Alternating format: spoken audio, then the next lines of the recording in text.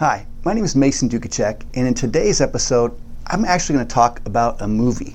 And the movie came out, I think it was 2011. It was called Moneyball, and it starred Brad Pitt, and it was about the general manager of the Oakland A's, Billy Beane, and his assistant, who was an Ivy League economics student, I guess from Yale, and how they changed baseball.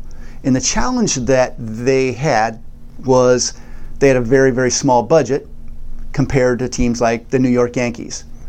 And their goal was to compete on a level playing field and win when the teams they were competing against had budgets that were multiple times what their budget was.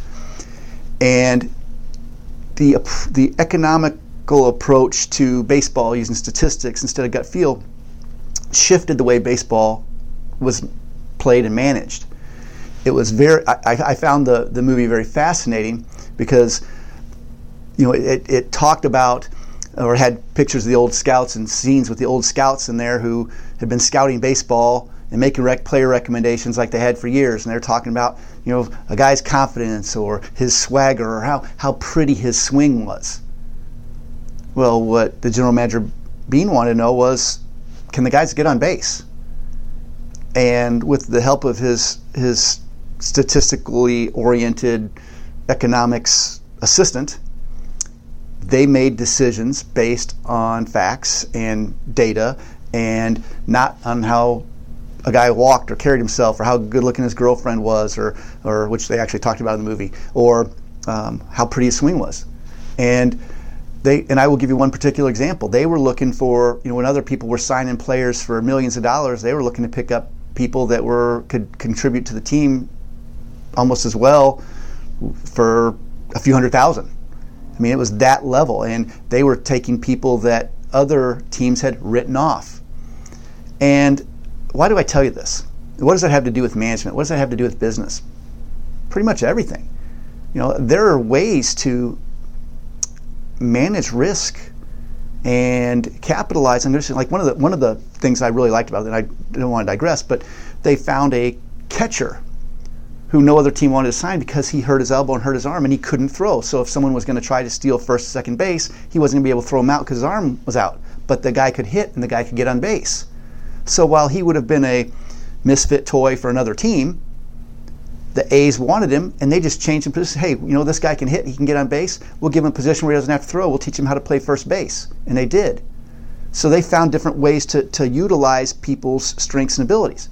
You say, Mason, can you give me an example and an idea of a Moneyball strategy towards employment or management? Absolutely. I'm a huge fan of pre-employment testing for skill, attitude, personality, etc. And I always ask business owners, is there any reason why you wouldn't want honest, drug-free, reliable employees with a work ethic? And the obvious answer is no. Of course there's no reason you wouldn't want that. But not everybody screens for that. I think they should, but they don't.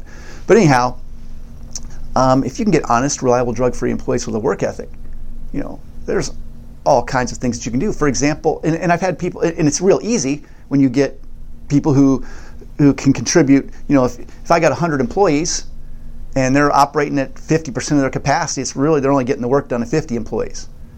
But if I have 50 employees and they're going all out, then I'm getting the work done to 50 employees for half the cost. So there's some economics. Another question is, how do you do that? Well, just like they had scouts and they had statistics to review. Well, employers have background checks and drug tests and performance evaluations and pre-employment tests that they can use to gather data to make better decisions. And there's been some markets and some points in time where people have said, Mason, that sounds great, but right now I can't afford to be selective. We got to take anybody we can get. If they can fog a mirror, we'll hire them. Well, what can I do about that? Well, there's things you can do to minimize risk there too. So let's just say that I administer some skill, attitude, or an assessment to measure things like integrity, reliability, work ethic, and substance abuse, which are available through my company, by the way. But shameless plug there.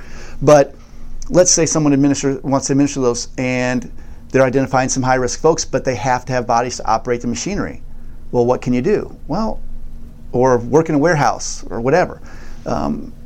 If you identify some folks who may be a little higher risk than normal, but not too bad, well, just don't put them unsupervised by themselves night shift where they can get away with more stuff or not work hard. Put them under some additional controls and oversight, and you'll get more out of them and minimize your risk. But again, it's all about identifying what you have. So again, all I'm trying to say is that just like they used a statistical common sense approach to baseball, I'm saying that business owners and managers can do the same thing in using data and knowledge and information to identify people who can perform at certain positions very, very well, and when there's a risk, they can minimize it. So by using that information. So anyway, I hope that line of thinking is helpful to you, and you look at your business operations differently and can make better decisions faster moving forward. And I appreciate your time and hope it's helpful. Thank you.